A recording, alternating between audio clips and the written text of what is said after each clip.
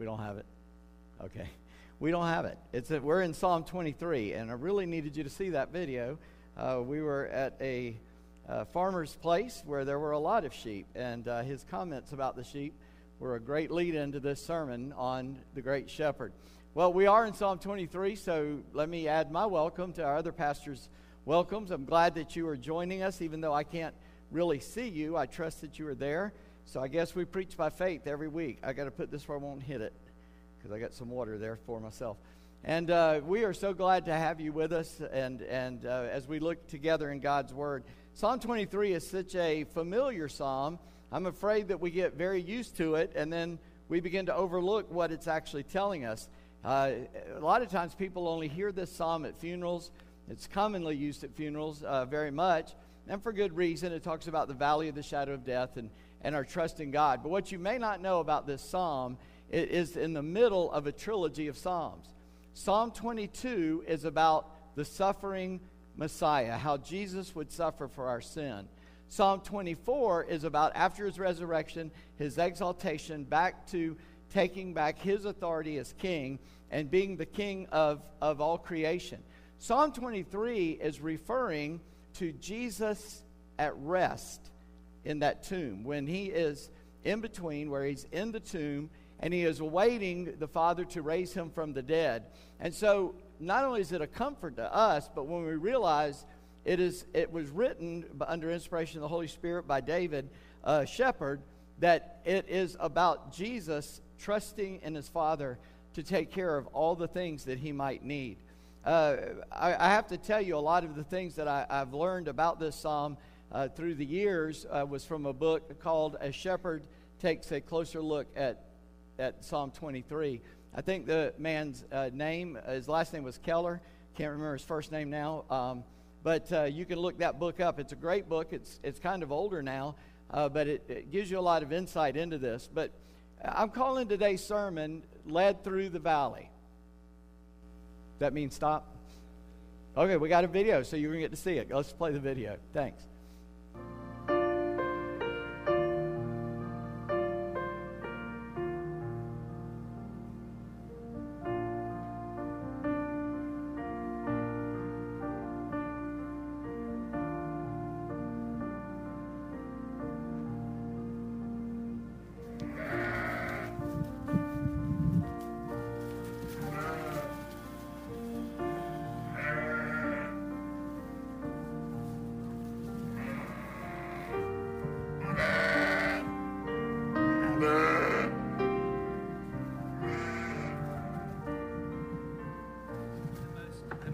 Labor-intensive, most difficult enterprise on this farm is the sheep. They take an unbelievable amount of attention, and it can be extremely frustrating because they are fairly helpless. But the more I get frustrated with them, the more I realize that us being sheep is pretty humbling.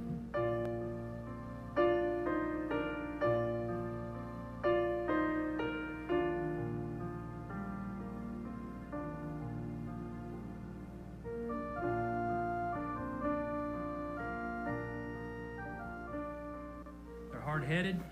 They don't seem very smart. They don't learn from mistakes.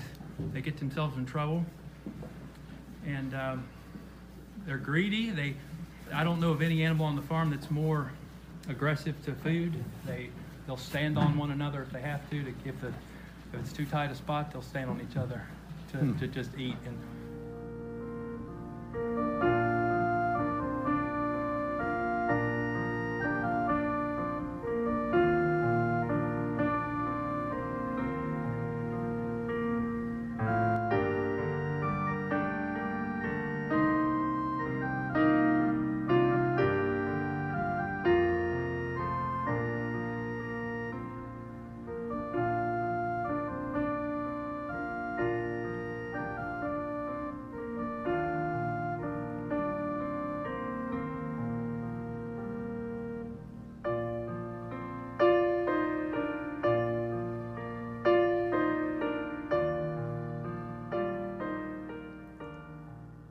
worth waiting for. I appreciate that we got that. I hope you heard what he said. We so often think of sheep as just this cute thing, this wonderful thing. I so appreciated his words. And we didn't ask him to say that.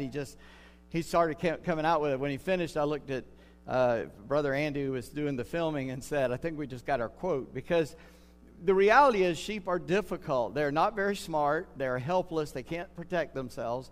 They really need a shepherd. And earlier you heard my brother Milton reading this psalm, so I won't read it again. This is a psalm that was one of the scriptures that was on the wall at my home growing up, Psalm 23, to remember the Lord is my shepherd. Now, the wording here is, I want you to catch this because it's going to be very important that you do. And what I want you to take with you today is that the shepherd is always a constant companion to his sheep. Now, that is of necessity. If you leave sheep to wander about on their own, they're going to die, and they're going to die sooner rather than later. They just cannot protect themselves. And some of that comes out in the psalm, even though you don't realize it. And so Jesus uses this image about us as being God's sheep and God being our shepherd. And in fact, in Hebrews 13:20, the Bible refers to Jesus as the great shepherd of the sheep. So I want you to understand he is our shepherd here. That's who we are looking at. And that we are those sheep that need that care. Jesus made himself helpless and trusted himself to his Father, not only that he might win salvation for us, but as an example to us and how thoroughly we can trust God. Because God is always with us. We said that a few weeks back as we were going through some scriptures. The strongest promise in the Bible is God is always with us. And so I want to break this psalm down for you a little bit. And in the first 3 verses, we see that the shepherd provides for his own. Let's look at that. The very first phrase in this psalm, the Lord is my shepherd, that'll fit on your hand. Last week we did an illustration about a hand and study and reading and meditating on the Bible. Today I'm going to use the hand again. The Lord is my shepherd. 5 words, great words in the Bible, very comforting, but they can only be comforting to you if the 4th word is true. The Lord is my shepherd.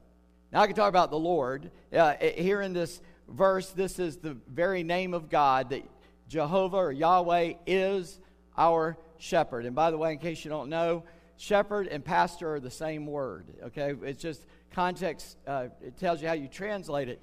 So this psalm means a whole lot to me as a pastor. But he says that Yahweh is my shepherd. We could look at the word Yahweh, God. We could talk about God from now to eternity and never exhaust the knowledge of who God is. But also that he calls himself a shepherd here. And we could talk a lot about the shepherd, and that we will a little bit today. And that's also important, that this mighty, almighty God who created everything, who's sovereign in all affairs of the universe, is my shepherd.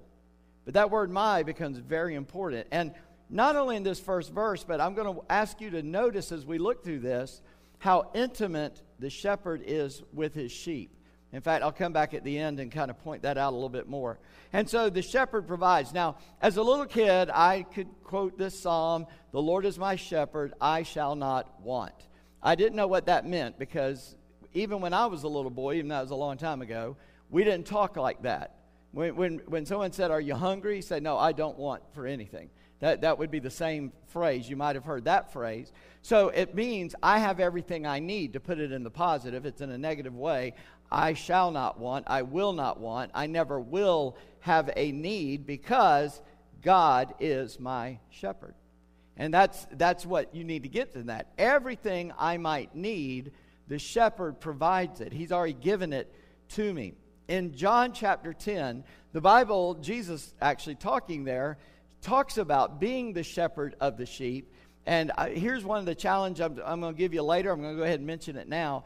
That this week you go through John 10 and write down every provision that the shepherd gives to his sheep. I've done that numerous times just as an exercise for myself, and I always find something new that I never noticed before. There are scores of things in there that the shepherd provides for the sheep. And so if God is our shepherd, we might want to know what he said he'd provide, so we know what to ask him to give us because he provides it. So anyway, this verse says, the Lord is my shepherd, I shall not want, or I have everything I need. If there's a need in your life, one of two things is true, maybe both, but one of two things. One is, if you feel like God's not giving you what you think you need, you really might not need it. Sometimes we get our wants and we elevate them to the level of need. There's actually very little that we actually need, but we want a whole lot. I understand that because I'm the same way. But the other thing that may not be true is you may not realize that the shepherd will provide your need and you're not asking him for what you need. God will give everything you need for your life to live your life the way he wants you to. Notice what it says in the psalm that he gives us. It says, he makes me lie down in green pastures. Now, this is an important idea, and I live in the southeastern part of the United States. I live in the Shenandoah Valley of Virginia, here in Stanton. Even though it's spring here, on my way in this morning, it was 45 degrees and rainy, so I don't really feel like spring today. But I promise you, spring is trying to break out, and you can see the mountains that surround us. They're turning brighter green, going up in elevation. You can see how the cold is higher, and so it comes in a little bit later, but everything's turning green. I've been cutting grass for 3 weeks now. It's kind of crazy to go out there and have to wear a heavy coat to cut grass, but that's what I was doing yesterday even. And everything's turning green, and here he says green pastures, and that is our vision of that. But I've had the opportunity to visit Israel, and I did not see really any pastures that look like what we got around here.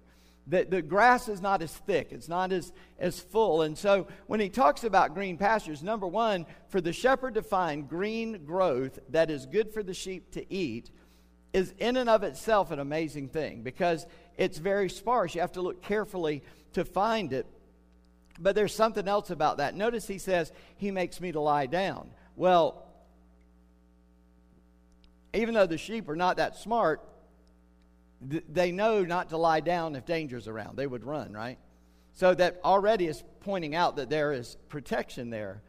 But think about it in other terms. There are dangerous things in that field that could hurt the sheep. There might be a venomous snake or a poisonous snake. There might be a hole they could fall into or a hole they could step in and injure themselves. There might be a cliff they could fall over.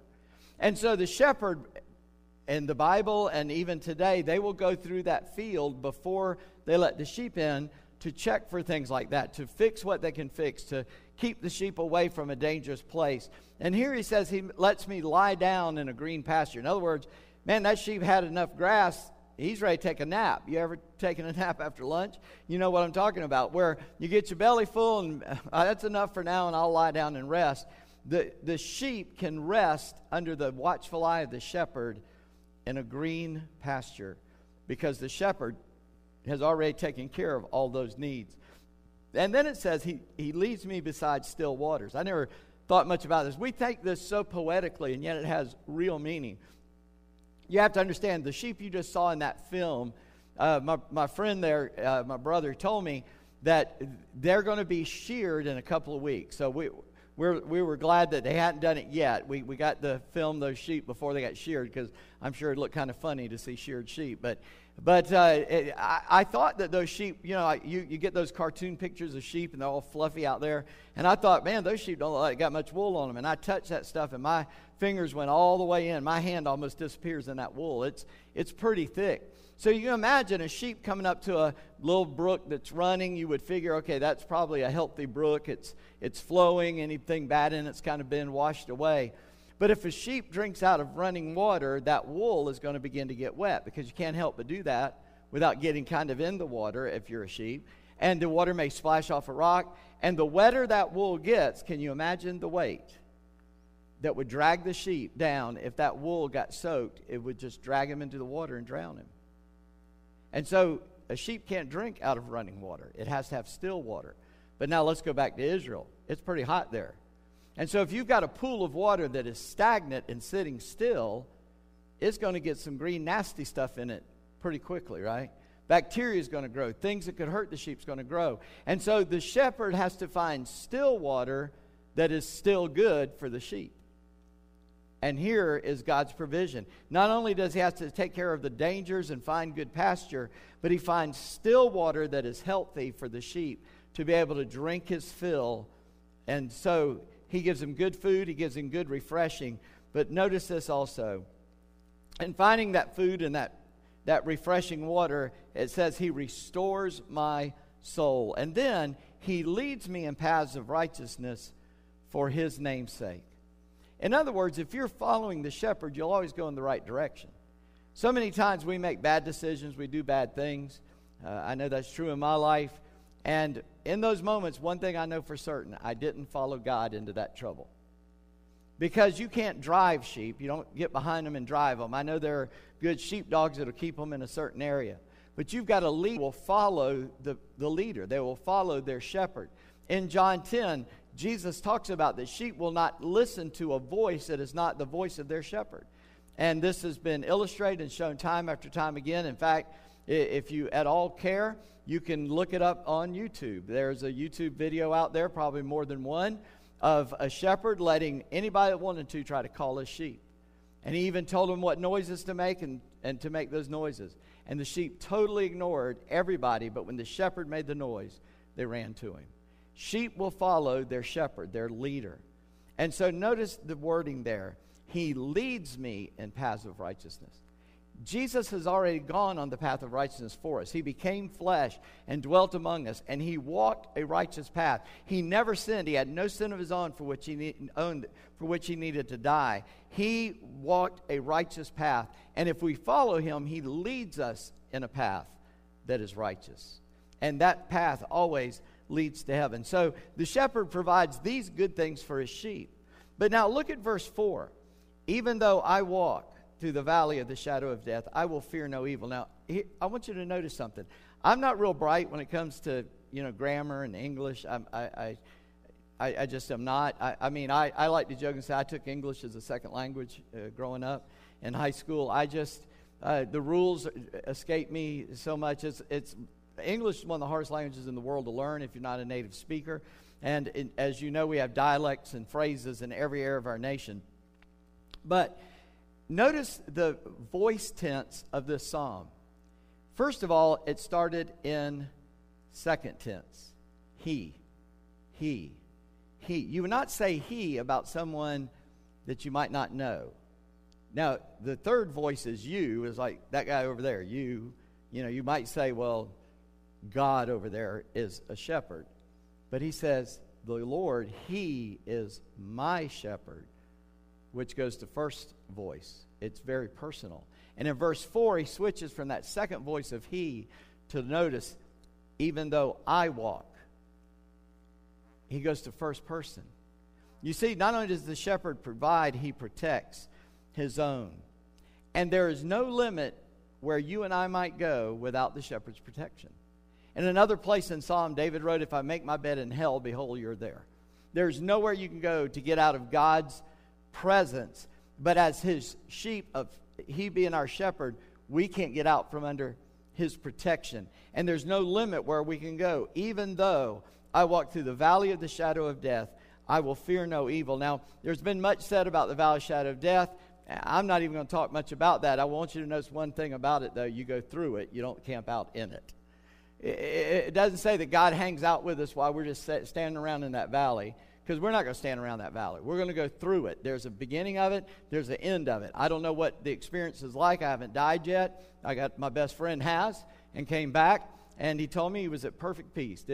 He didn't care what was going to happen. He was at perfect peace. There is no fear, and we can go anywhere we need to go. But I want you to see why we don't have to fear. He says, even though I walk through the valley of the shadow of death, I fear no evil, for you are with me. You see, in the valley or in whatever valley you're in, you have a personal presence. The Holy Spirit comes to live inside the believer. He lives in the church. And we have God's Word as objective truth and light on our path. But when we're in that dark place, we have His personal presence with us. We have His personal presence in the dark. I love to illustrate this because as a little boy, I was a scaredy cat. I don't know why, but I was just scared of everything. I was scared of my own shadow. And my family, we didn't have a lot of money. We had less than I thought we did when I was a kid. I thought we were fine, and I found out years later we weren't as fine as I thought, but my parents did a great job. And so one of the things, we had an old freezer out in a tool shed. We had a tool shed garage thing. It was like most people's. It's kind of dilapidated. It wasn't that nice. But they bought this. Even back then, it was an old one of these big old chest freezers. It was green, ugly fleck green. It's the kind that you had to disable if you were going to throw it away, because if a kid got in there and closed the lid, he can't get out. I mean, it was one of those dangerous ones, you know. So my mom would go down to the day-old bread store. Now, I don't even know if where you live they got a day-old bread store but if there's a bakery anywhere around you, there's a day-old bread store. Stuff they can't sell, it's about out of date, and they put it in there and you can buy it cheap. Well, I've eaten stuff out of date. I'm just going to tell you the truth. And my mom would go to that day-old bread store, and she would buy a lot of bread, and then she would bring it home, and she'd put it in the freezer. She'd stop that aging process right there, cold as ice. And so at night, she'd go to make our lunches for the next day. My dad's lunch where he worked and for us kids to go to school. And all of a sudden, she'd realize she's low in bread. It'd be wintertime. The lights have already gone out. The sun is set. And she would say, Stuart, would you go out to the freezer and get me a loaf of bread? She wanted me to go out to that shed and get her a loaf of bread. Now, I grew up in North Charleston, South Carolina. I want you to understand this because you got to get this picture. And it wasn't that far. It probably, just thinking back on it now, it's probably 30 feet or so behind the house was that shed. But remember, it was all rickety. It had the wiring in it that was exposed, you know. I'm sure my dad put the wiring in, and back then they didn't have good insulation. It was that cottony-looking frayed stuff on it, probably some bare wires here or there. But there was a lock on the door as if there was something valuable in there. And I'd have to get the key and go out there and unlock that door, and it's pitch black dark, and open the door and reach in and feel for that light switch. So I was always thinking, I'm going to get shocked to death doing this. That was first thought. But remember, I grew up in North Charleston, South Carolina. That's a subtropical zone, friend. And we got bugs down there. Up here, we don't have what we call them cockroaches. But up here, if you think you've seen a cockroach, not this kind. This kind's about that big. You can't see my fingers. 2-3 inches long. It can fly like a butterfly or moth. I've seen them fly in my room. Scared me to death. I hate those things. They're called palmetto bugs down there. I've had them fall on my head walking under palmetto trees, dating my wife on the Battery, carrying ice cream. Something hit me in the head. One of those big old bugs fell out of the tree onto my head, jumped on me. I don't know what he was doing. And when you turn the light on at night, because you can't get rid of these things, they would just go everywhere because they were in that shed at night. And man, I hated that. I was scared to go in the dark from the back door to there, even though the porch light was on. I was scared to unlock that thing and go into that dark place. I don't know what's in there. I'm afraid to reach for that light switch. I'm afraid when I turn it on, instead of running from me, they're going to run at me. I mean, I'm just telling you, I've gone to step on them. They'll stand up and go, come on, boy, we'll fight. I mean, they're big bugs, I'm telling you. So I'd be scared. And I'd go, Daddy? And he'd say, you want me to go with you, son? Yes, Daddy, I do. So, okay, let's go. He didn't even have to walk all the way out there with me. As long as he stood back there and I knew that he was watching over me, all of a sudden my fear was gone.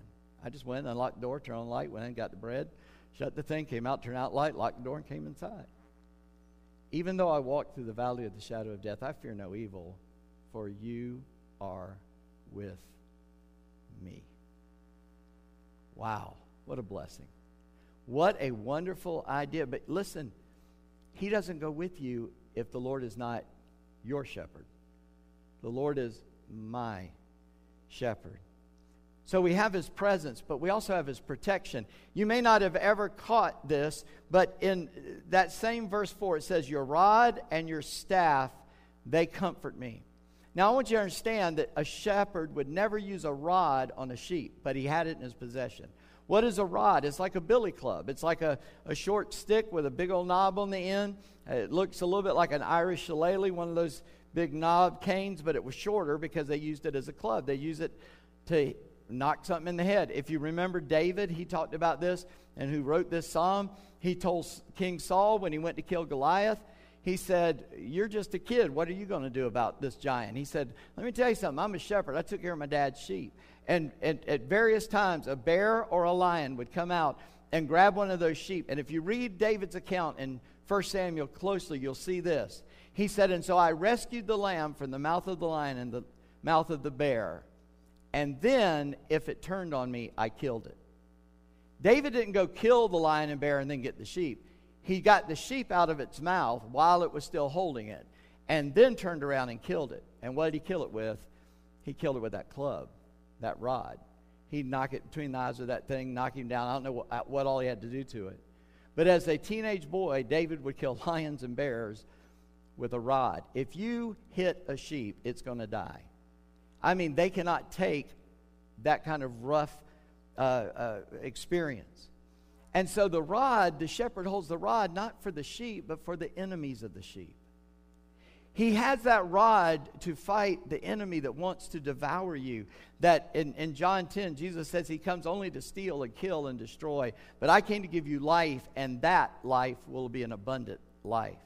And so he gives us protection with that offensive weapon, but he also gives us protection with the staff. It's not an offensive weapon.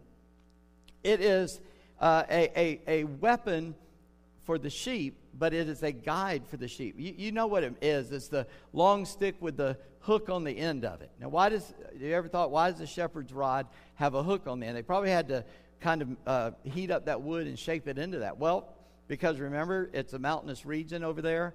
They could fall off the side of a cliff, maybe not dead. They just landed down there, and the shepherd can't get down there to them. He can take that crook and catch them and pull them back up. Or if they're about to go a place they shouldn't go, he could reach out with that longer rod and catch them and kind of pull them back gently. And he could push them into the direction they needed to go in. And so not only is there a weapon for our enemies, but there is a guiding tool in the shepherd's hand that he can give us guidance. Remember, his presence is already with us.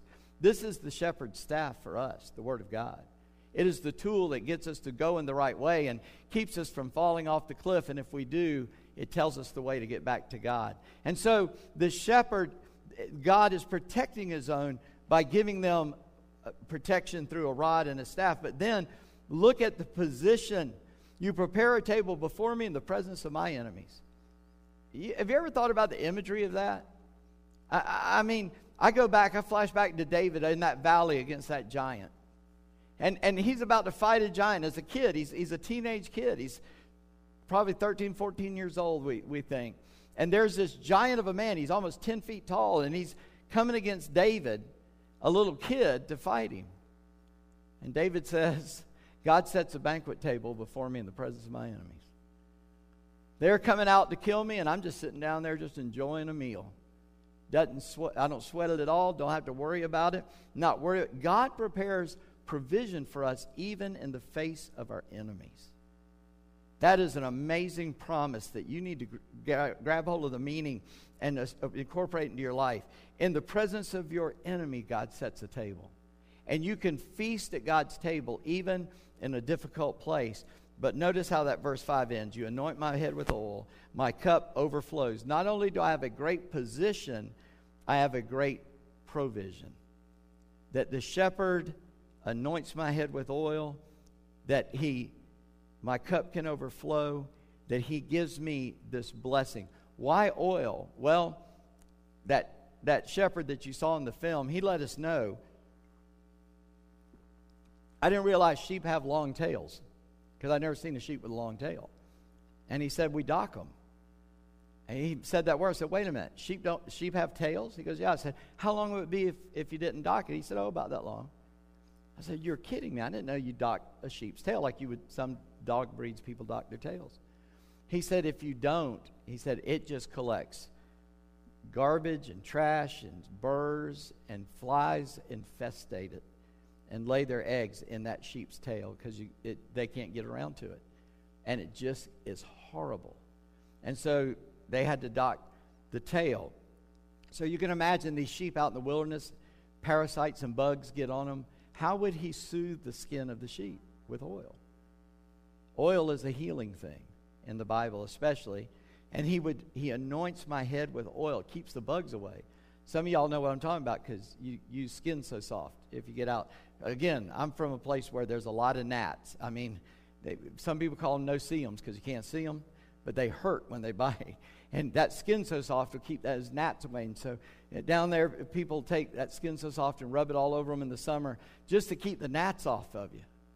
Well, the sheep have their heads anointed with that oil, healing and protective oil. And my cup overflows. I got more than I need, in other words. And so, not only does God provide for his sheep, not only does he protect his sheep, God promises his sheep. Look at the last verse here. Surely goodness and mercy will follow me all the days of my life. There's some good companions on the roadway to life, isn't it? Goodness and mercy. I need mercy. You know what mercy is? It's not getting what you do deserve. Some people think they deserve heaven for their good works. The Bible lays the truth on that lie. You don't deserve heaven for your good works. You deserve hell because you were born a sinner. And all your works are evil in his sight. Even your good works, Isaiah says, look like a filthy rag in his sight. There's no good that you can do that pleases God. You need help. You need a Savior. And Jesus came, and his righteousness was good enough because he never sinned. He was born without a sin nature because God was his father and not Adam. And so he is the only one that didn't deserve hell, but then he took hell for us that we could have heaven. And here, this companion of mercy, I don't get what I deserve because all I deserved was hell. I get heaven.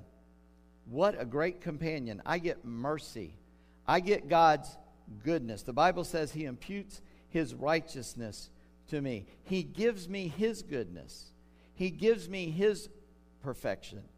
And he does not look at my sin. He pushes that away. He blots it out, the Bible says. He separates me from my sin as far as the east is from the west. And God gives me the companion of mercy. And he also gives me a great destination. And I shall dwell in the house of the Lord forever. Do you know there are people who are going to heaven that might be bored when they get there because they don't like to go to the house of the Lord now? You see, that's where David longed to dwell. In another psalm, David said this, Psalm 27:4. He said, only one thing have I asked, one thing I desired of you, that I should dwell in the house of my Lord forever and always gaze upon his beauty. That's all David cared about. In another psalm, David said, whom do I have in heaven but you, and on earth there's nothing I desire besides you. David's consuming passion was to be in the presence of God. And here, as I said, this applies to Jesus as he's in that tomb awaiting his resurrection. And he says, God's going to give me the mercy, and I'm going to dwell in his house forever.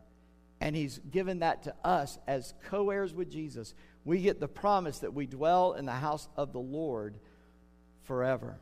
That's a good house to live in.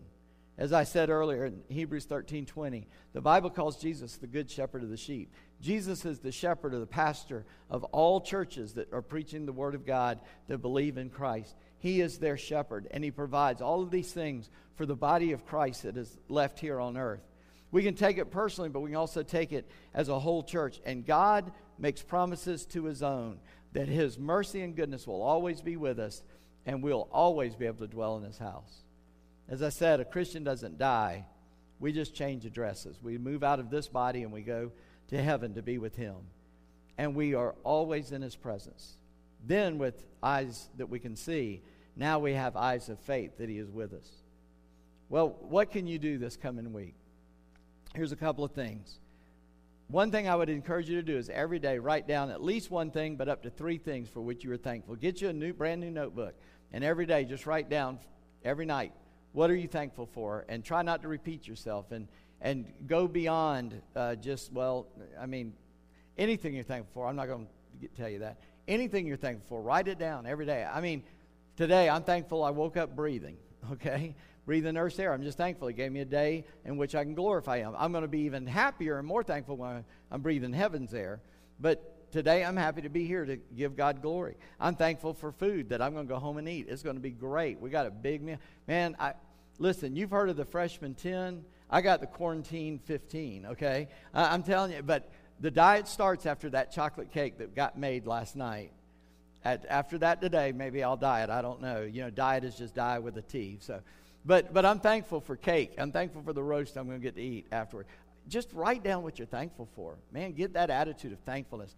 And the second thing I'd ask you to do, I told you at the beginning to do this, I want to remind you, look at John 10 and just begin to read it with the eyes of what does the shepherd give to his sheep? What does he provide for his sheep? What does he make available to us? And write those down. And that's kind of a one-time thing, or you can break it up into verses, whatever you want to do. But go through John 10 as far as you want to, writing down what does the shepherd give to his sheep, because it's a lot. Psalm 23, it's a comforting psalm, but it's also a convicting psalm because of those first 5 words. If the Lord is not your shepherd, everything I just said is not available to you. But think about the privilege, Christian. If you already know Christ, if you have repented of your sin and fallen before him and said, I deserve hell, and I'm asking for your mercy and your grace, mercy not to give me hell, and grace to give me heaven. If you're in that position, you ought to rejoice at the provisions of the shepherd to his sheep.